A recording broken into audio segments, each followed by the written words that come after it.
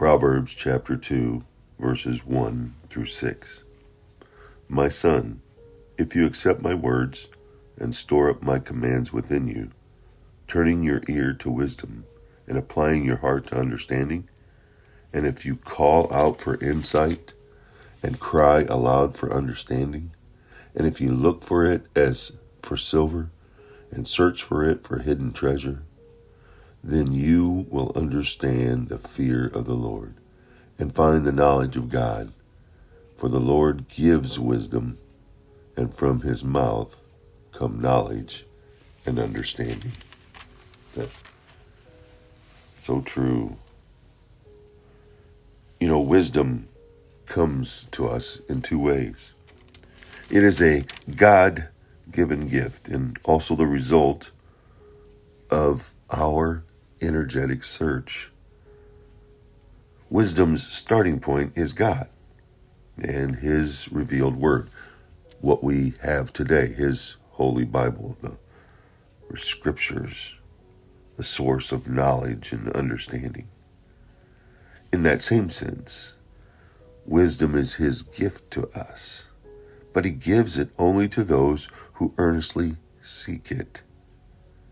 But because God's wisdom is hidden from the rebellious and foolish, it takes effort to find it.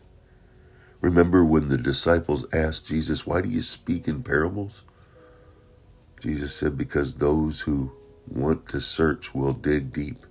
Those who want to know will search to find it." It takes effort. And once we find it, we need to use it.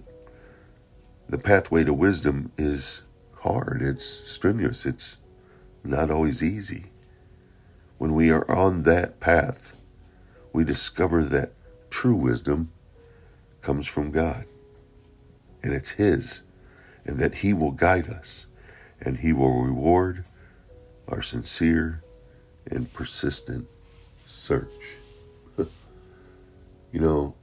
I think that the opportunities that we have come from God, and we often don't see them. We don't recognize them. We don't see the chance or the opportunity to love on others and share Christ with others. C.T. Studd, Charles Thomas Studd, was a missionary to Africa and China back in the 1800s. And one of his quotes was this: "Real Christians revel in desperate ventures for Christ, expecting from God great things and attempting the same with exhilaration." Do we dig deep and look for God's wisdom and ask for his path and gain his understanding and then follow it, walking that path at his pace, continuing to remain vertically focused, knowing he will provide, knowing he will grant us the wisdom and the understanding to accomplish the opportunity. With it, definitely will become opposition, but follow that path in obedience and watch what God does with the outcome. Go out making a wonderful, God-filled day by seeking wisdom. Seeking it from who? Not yourself, but from God. Pray. Dig deep into his word and continue to pray. He did it. Let's do it.